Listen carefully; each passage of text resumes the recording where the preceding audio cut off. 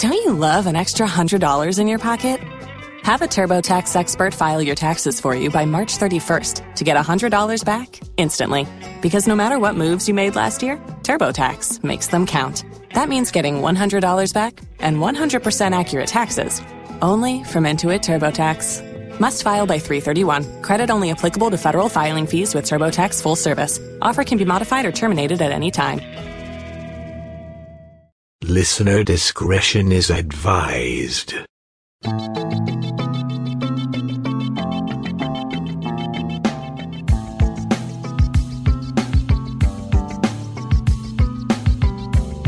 True crime can be strangely fascinating. This true crime is odd, macabre, and haunted. I'm Diane, your guide into the shadows. Welcome to Phantasmal Crime.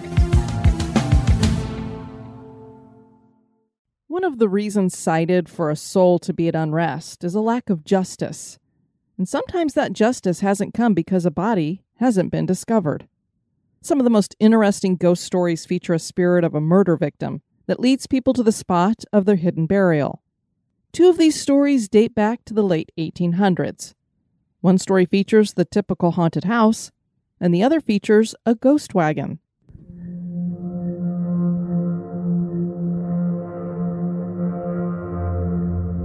Bruce Marshall had inherited the Eanes Marshall Ranch House. This property had been in his family for over 130 years in 1991. That was the year the body was discovered. Alexander Eanes had been born in 1806, and he moved from Mississippi to Texas in 1845 and bought ranch land in 1857 near Austin in Westlake Hills, Texas. In 1873, Alexander sold the land to his brother Robert, and this eventually was sold to Robert's son-in-law, Hudson Boatner Marshall. Hence the name Eanes Marshall Ranch. Hudson didn't like where the ranch house was located, so he dismantled it and moved it closer to a nearby creek. And then eventually, Bruce ended up with the property. Traveling along back roads can be a dangerous venture, and that's the case regardless of the era. It was early morning in June of 1871 when a hay farmer who lived outside of Austin loaded up his wagon and set off for Daniel Creary's livery stable. He arrived, and after Creary checked the load and bought the hay, the farmer headed over to Berryman's Grocery and Provisions to purchase dry goods. He ate a meal at a local restaurant and headed back to his homestead.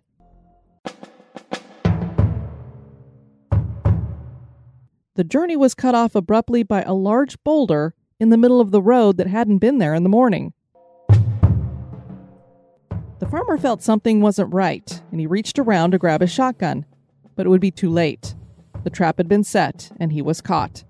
A bullet pierced his chest and knocked him to the ground. We are left to imagine what went through his mind as he watched his goods and money being carried off as his life slowly left his body. The Eanes homestead was right there, and they'd heard the gunshot. They found the man deceased on the road and decided to give him a proper burial. They placed him in ground on their land in an unmarked grave. His identity was unknown, and those bones would remain buried until 1991, when another crime would reveal the grave. The Westlake police were having trouble with deer poachers. They gathered a group like a modern-day posse and set off to find the hunters in the woods. They didn't find poachers, but they did find a peculiar indent in the ground that looked suspiciously like a grave. They decided to excavate, and sure enough, they found some bones. Forensic anthropologists estimated that the bones were around 100 years old. When Bruce Marshall was made aware of the discovery, he immediately remembered a couple of stories shared by the family. One was the tale of burying the poor murder victim on the property. The other was about a visit from a group of 5 parapsychologists in 1966 who had traveled up from San Antonio.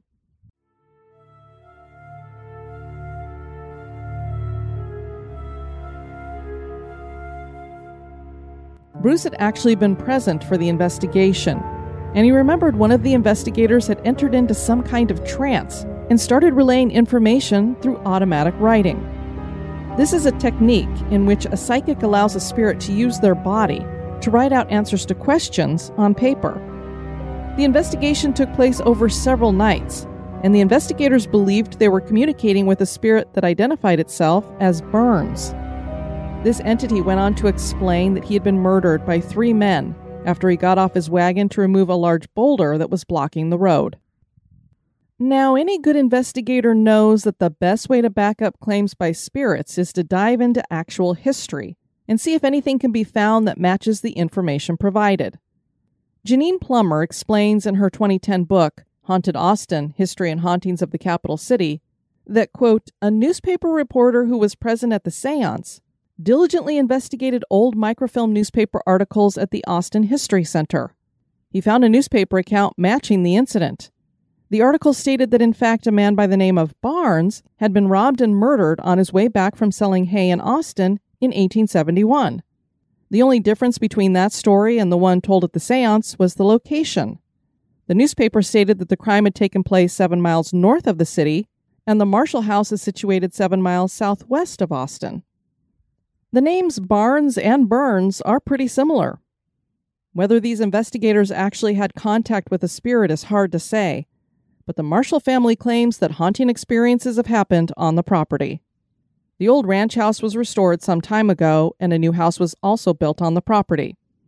After moving into the new house, the Marshalls claimed they would hear the sound of pounding horse hooves and the creaking of wood. Sometimes the sound of leather slapping was heard. If they didn't know better, they would swear it was as if a wagon was coming down the road. But of course, there was never any wagon. Stories about the ghost wagon traveled, and soon young people were coming to see if they could hear any ghosts. The Marshall's teenage son invited some friends to camp out by Eanes Creek to see if they could hear the wagon. The boys were close to falling asleep when the crickets fell quiet, and the dogs with them stopped barking. Even the frogs stopped their chirping and croaking. Suddenly, the boys could hear the distant rumble of what sounded like a wagon. There was creaking metal and wood and the slap of leather. The sounds of horses breathing and their hooves pounding was also audible. The boys were so scared, they all ran for the ranch house, leaving their camp behind. Other people to experience the ghost wagon have been a couple of night watchmen from a nearby office building. They too had heard what sounded like an approaching wagon. Many people think that this is the sound of a runaway wagon without its rider. A security guard at the state capitol named Joel Quintanilla ran into Bruce Marshall, and he told him a story about when he was young and he and some friends made a trek out to the property to see if they could hear the wagon. Around midnight, they heard a wagon approaching. When Marshall asked if the group had seen anything, Joel confessed that the group had taken off at a full run before the sound could get close enough for them to see anything. Is there a ghost wagon continuing its trip from 100 years ago in Westlake, carrying the spirit of a man who never got justice? That's a matter for the listener to decide. But one thing that is fact is that someone was buried in an unmarked grave on the Eanes Marshall property.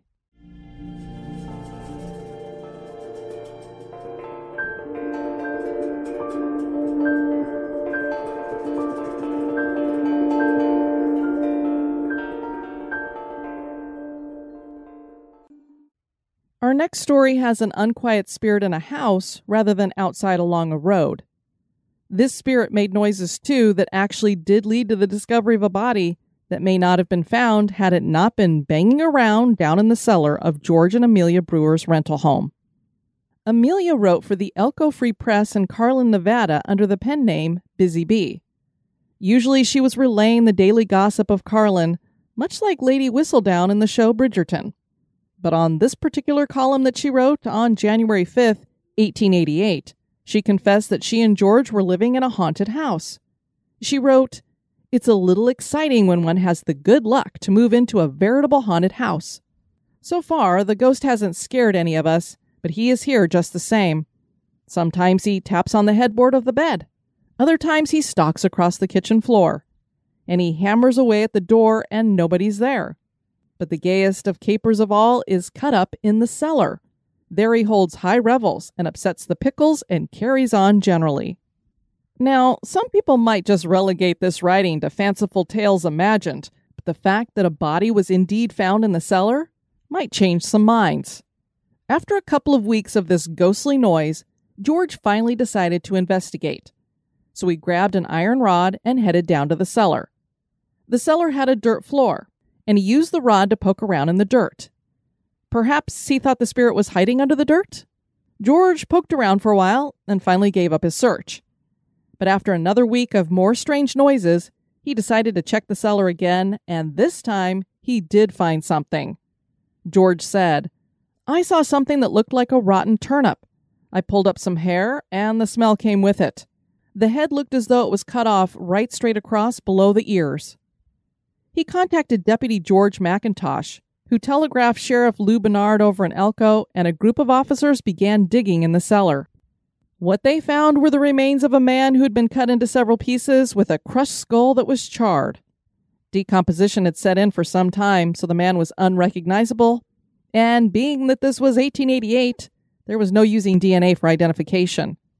But there was something that did lead to finding out who that man was, and it was a distinctive knife carried by a Carlin miner and rancher named Miles Fawcett.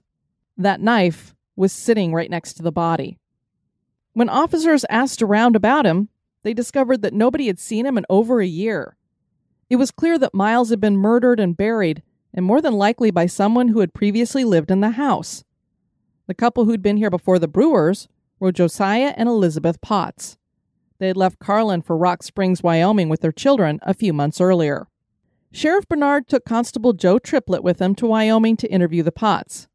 They weren't willing to talk, so the sheriff informed them that he would be bringing them back to Carlin with him. On the trip back, Josiah must have been suffering from a guilty conscience because he confessed to dismembering and burying Miles Fawcett. However, he didn't claim that he murdered the man. Potts said that Fawcett had committed suicide and that he was afraid that he would be charged with murder, so he decided to hide the body rather than report the suicide. The Potts didn't seem like murderers. The two were from Manchester, England, and had emigrated to the United States in 1865, 2 years after getting married. They had 7 children, but by the time they arrived in Carlin, only 2 of the children were still in their custody. The other 5 had been adopted out for unknown reasons. The Potts had lived in Carlin, renting the house for 2 years. Josiah had worked as a machinist in the Central Pacific Railroad shops, was a hard worker with a good reputation. They had been friends with Miles Fawcett, who was 57 at the time of his death. He had arrived in Carlin from Sacramento a few years before the Potts. All 3 of them were from Manchester and had actually known each other in England. Fawcett had a ranch called Hot Springs Ranch that was a few miles outside of the town, and so he sometimes boarded with the Potts when he wanted to be in town. He frequently lent them money, and Elizabeth Potts would do his laundry. On New Year's Day, 1887, Fawcett arrived at the Potts house with a friend named J.R. Linebarger. The group had a few drinks, and Linebarger excused himself for the rest of the evening. He would be the last person to see Miles alive, other than the Potts. And you know what they say about people who are the last ones to see someone alive? They usually are the murderer. When Linebarger didn't see Miles again for a few days, he decided to stop by the Potts' place to ask if they knew anything. Miles' team of horses and wagon wasn't there, so Linebarger initially believed Josiah when he told him that Miles had gone east on the railroad around 6 p.m. on New Year's Day. But when Josiah continued by informing Linebarger that Fawcett had signed over his ranch, wagon, and team of horses to him, Linebarger balked. So Josiah pulled out a bill of sale. Linebarger still couldn't believe that Miles would do such a thing, so Josiah told him a harrowing tale.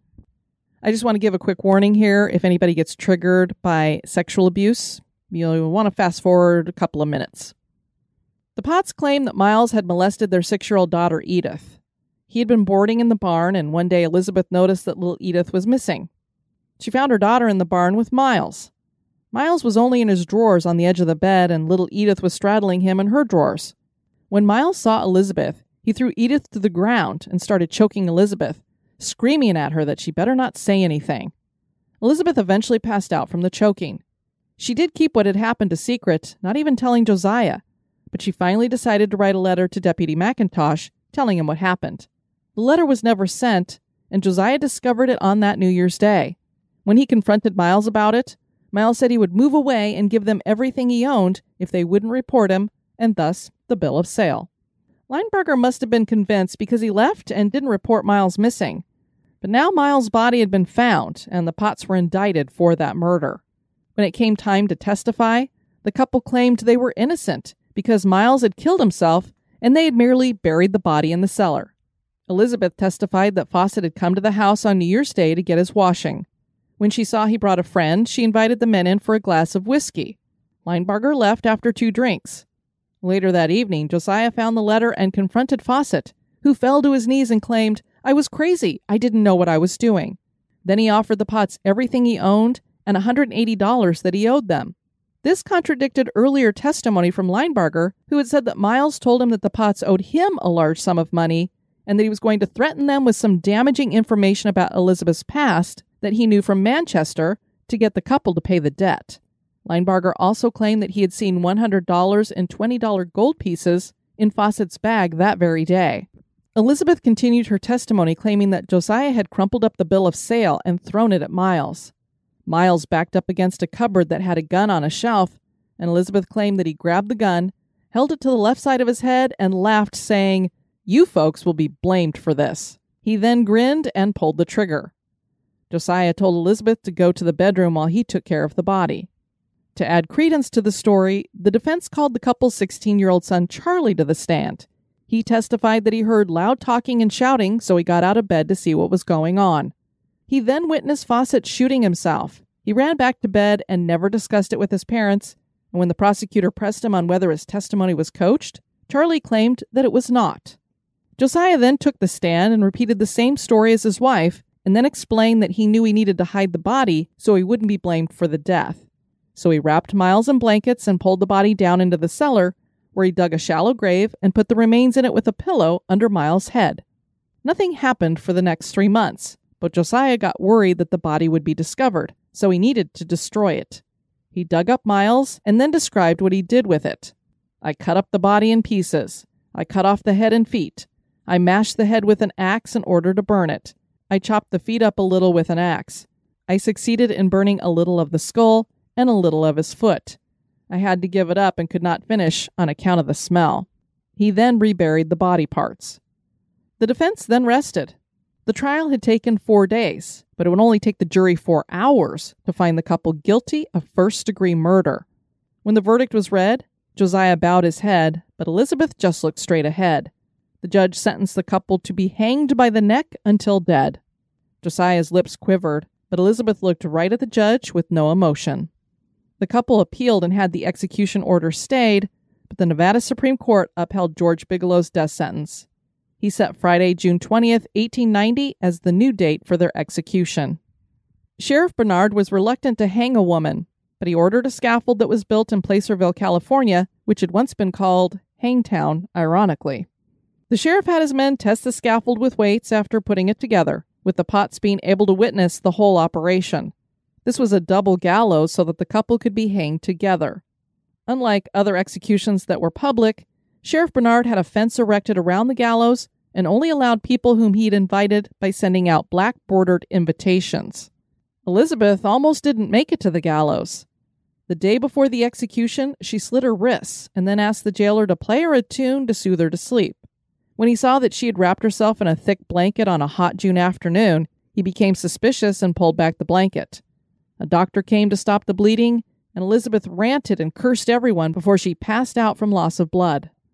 On June 20th, 1890, the Potts were led to the gallows and offered a small bottle of booze as Reverend C.J. Porter prayed for them.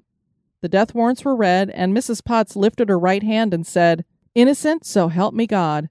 We are innocent, that's all we can say. We are innocent from first to last." Elizabeth was dressed in a white dress with black silk bows at her throat and wrists. Josiah was in a business suit. Before the nooses were placed around their necks, their shoes were removed, their hands and legs were bound, they were allowed to kiss, and black hoods were placed over their heads. And then the trap door was pulled. Josiah quivered for a moment, but Elizabeth was nearly decapitated because of her weight. Witness accounts say that she weighed well over 200 pounds. They were placed in coffins side by side in a wagon and taken to the cemetery. The San Francisco Daily Report editors wrote, "It is to the credit of Elko, Nevada, that it hangs a woman guilty of murder. It is a dreadful thing to hang a woman, but not so dreadful as for a woman to be a murderer.